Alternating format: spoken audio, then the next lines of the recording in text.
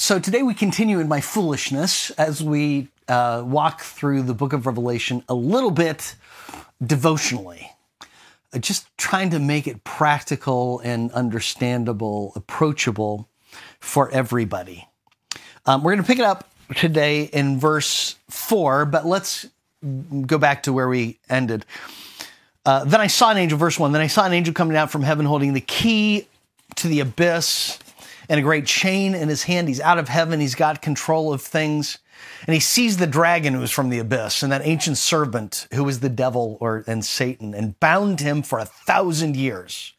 And he threw him into the abyss and closed it. He locked it up and he put a seal on it that would no longer deceive the nations until 1,000 years, the 1,000 years were complete. And after that, he must be released for a short time. Now, if we were taking the time factors as all literal, then we might think we might be trying to put this on a calendar, but this is not about literal calendar times. It is a message. It's communicating, just as he owns cattle on 1,000 hills, God owns all of time. He has all dominion. And so Satan may be released for a short time in a limited way, but compared to God, he has no authority. He's under control. Verse 4. Then I saw thrones and people seated on them who were given authority to judge. Thrones are always associated there with heaven. And I saw the souls of those who had been beheaded because of their testimony about Jesus and because of the word of God.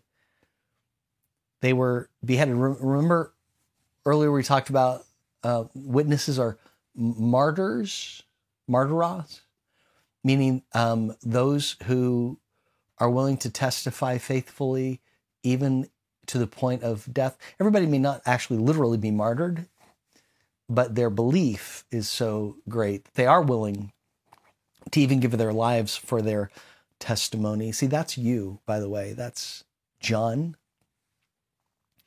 That's those first century Christians. Not everybody was martyred, but they were of the martyr type. Because of the testimony of Jesus and the word of God, we'll come back to that in a second, who had not worshiped the beast or his image, and who had not accepted the mark on their foreheads and on their hands. By the way, previously, I think it was in the 10th chapter, we are introduced to Christians, those who follow God. They're marked on their foreheads with the mark of God. They're marked on their hands with the mark of God. In other words, the way they think and what they do is marked by God, underneath God's authority, submitted to him, as opposed to those whose thinking and actions are carry, in a sense, the marks of the beast. People do, unfortunately, make these, again, the numbers, they make them literal, and then it makes Christians look silly, in my opinion. And not only does it misinterpret the passage, but it, because Christians are always looking for 666 over there. And in the original language, it may not even be 666, it could be 616, but at any rate, who did not accept the mark on their foreheads or hands, and they came to life and see, these are the beheaded people, but they're not really dead. They're not really beheaded because they came to life and reigned with Christ for 1,000 years. Once again, we get that picture. It looks like they're dead, but things aren't always as they appear to be. These are not the dead ones. These are the faithful witnesses who are really reigning. This is John it's talking about. Remember, this is first message for John. John is the faithful witness who looks defeated on the exile on the island of Patmos, but he's really of the type that is reigning. We know that. You know that. The rest of the dead did not come to life until after the 1,000 years were completed. This is the first resurrection. Blessed and holy is the one who shares in the first resurrection. The second death has no power over them, but they will be priests of God and of Christ, and they will reign with him for 1,000 years. Let's pray, and we'll just go through a couple of details here. Heavenly Father, I thank you again for your word, and that it's so encouraging.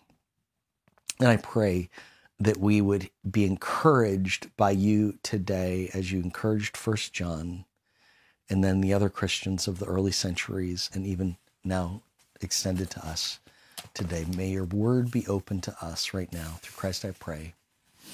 Amen. So the first 3 verses in the 20th chapter gives us a general introduction to this picture. We see the general story. Satan is the bound one, and he's released. He has a limited amount of ability to do some damage and some hurt, and this is what John has experienced. But there are 2 kinds of reigning. There's the 1,000 years reigning, and then there's the short time reigning. And when you compare the 2, short time reigning is nothing because God is the one who's ultimately sovereign. You also see faithfulness. You see faithfulness, the reward of those who are faithful, the first resurrection. The reward for those who aren't faithful, the second death. Again, we're not counting here. It's not like there's a second resurrection and a first death and it's kind of like McAlpin. It's kind of like the McAlpin's seconds with clothes. You're not counting. You're seeing a kind. It's like prime rib. You're not counting. You're not saying, I don't want the prime rib. I want the second rib. Prime rib. No, it is a type. And what we see is there are 2 types of people. There are those who experience the first resurrection, the resurrection with Christ. And then there are those who are not with Christ, who are with Satan, and they experience the second death. They experience what is horrible and horrifying, and nobody wants to experience. Jesus said this, actually, the same thing in Matthew chapter 11. Remember when he said of the first resurrection people, he said, I'm the resurrection and life. He who believes in me, even though he dies, yet will he live. That's the first resurrection. But those who don't believe in him experience that second death, separation from God, utter defeat. Yeah, we all will experience physical death, but when you think of the second death, you're thinking ultimate separation from God.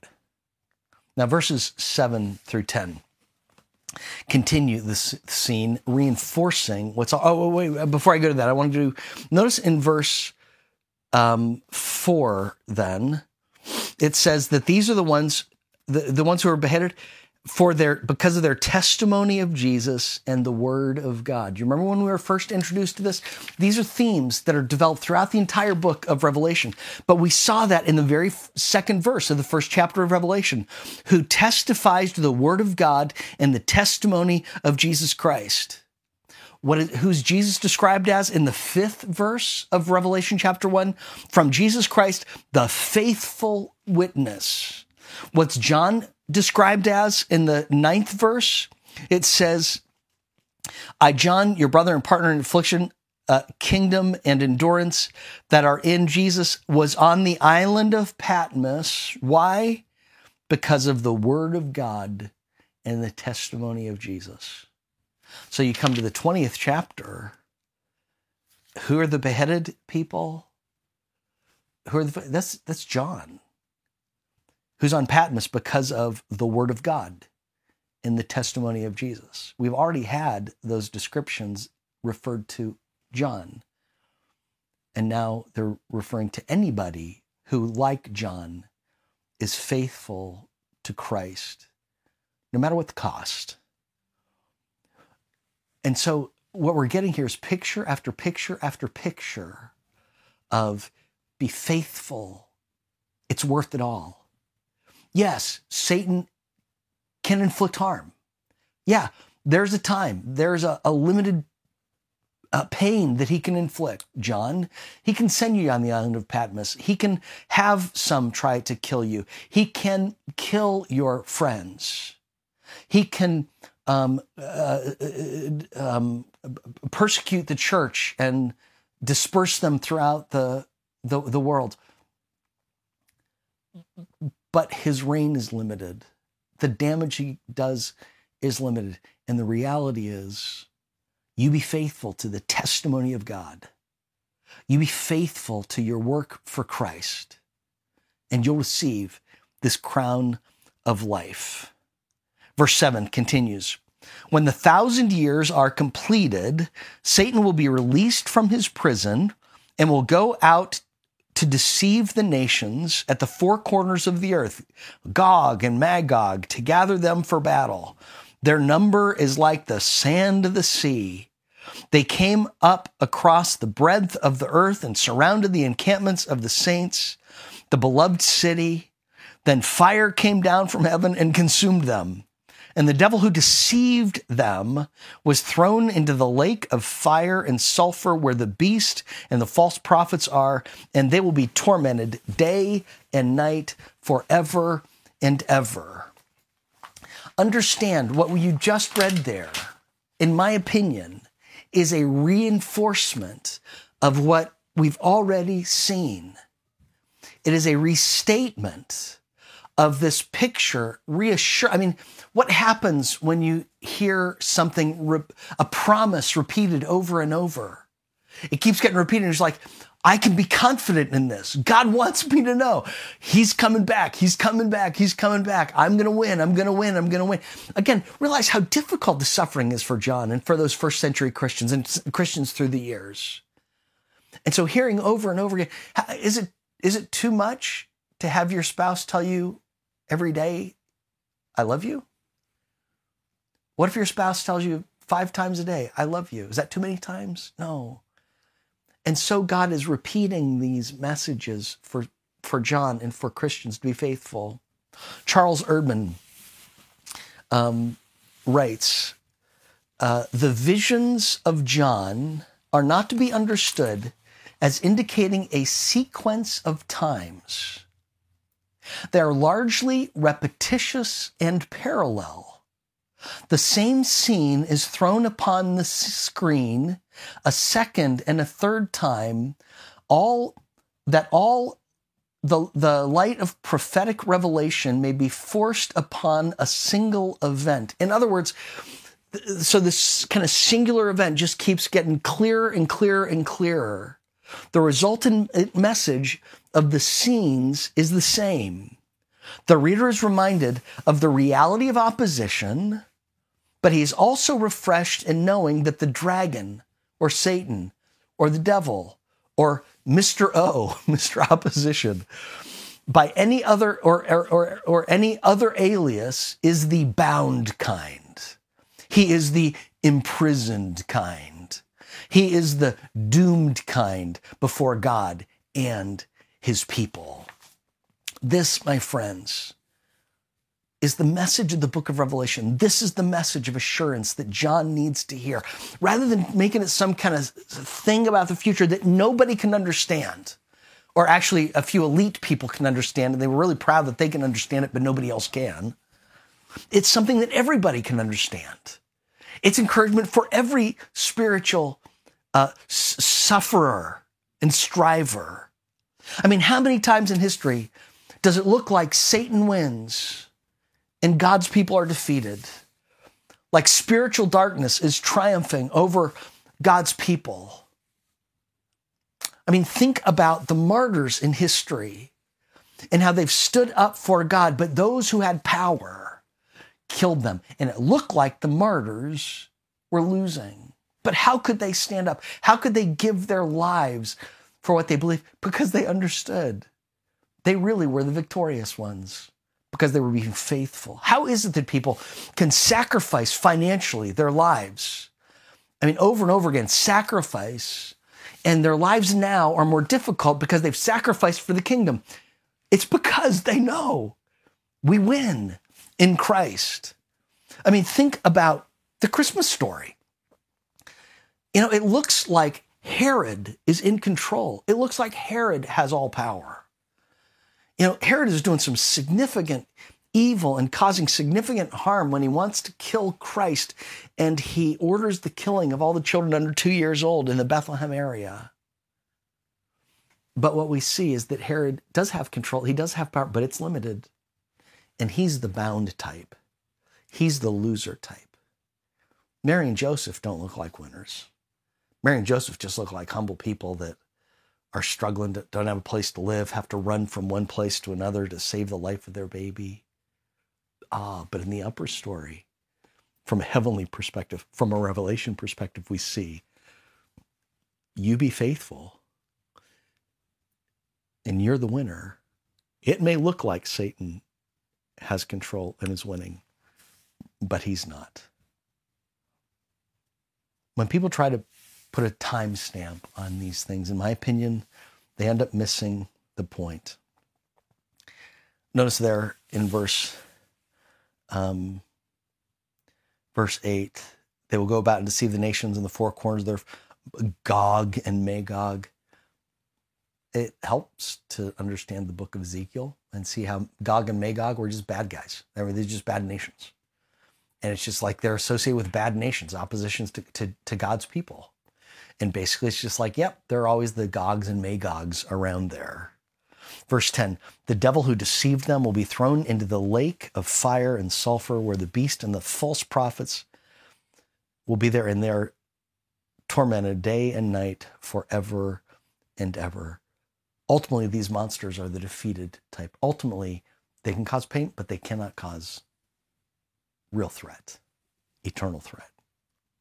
Today, the devil deceives, doesn't he? The devil would have us be marked by his fears. How easy it is to get sucked into a generation that is wandering away from God because it feels like we're on the wrong side of history. That's one of the phrases that we hear from time to time, isn't it? Boy, you don't want to be on the wrong side of history. I don't want to be on the wrong side of history. The book of Revelation is really clear. There's only one right side of history, and that's on God's side. Be faithful to him, and he will give you the crown of life. What John teaches in pictures in the book of Revelation, he teaches more didactically, instructively in 1 John 2:15, and we'll leave it here today. You know what the message is? Do not love the world or the things of the world. If anybody loves the world, the love of the Father is not in him. Satan has come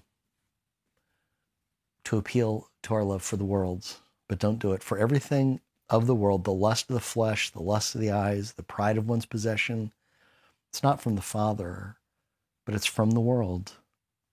And the world with its lusts is passing away.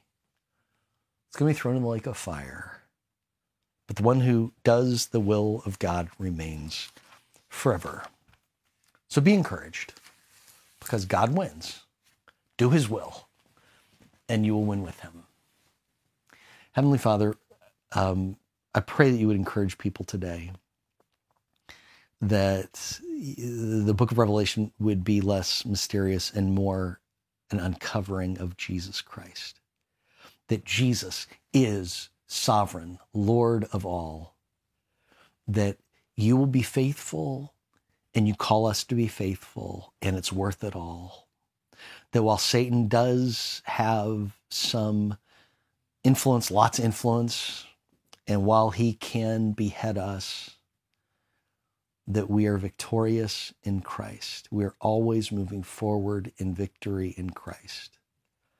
And so, Lord, help us not to love the world or the things of this world. Help us to see today how maybe we're loving the world, things of this world. But help us to have your love within us, so we're always living with patience and yet with readiness, saying, Lord, come quickly. Come quickly. Through Christ we pray. Amen. I hope you find that helpful. Maybe we'll do another one in the future.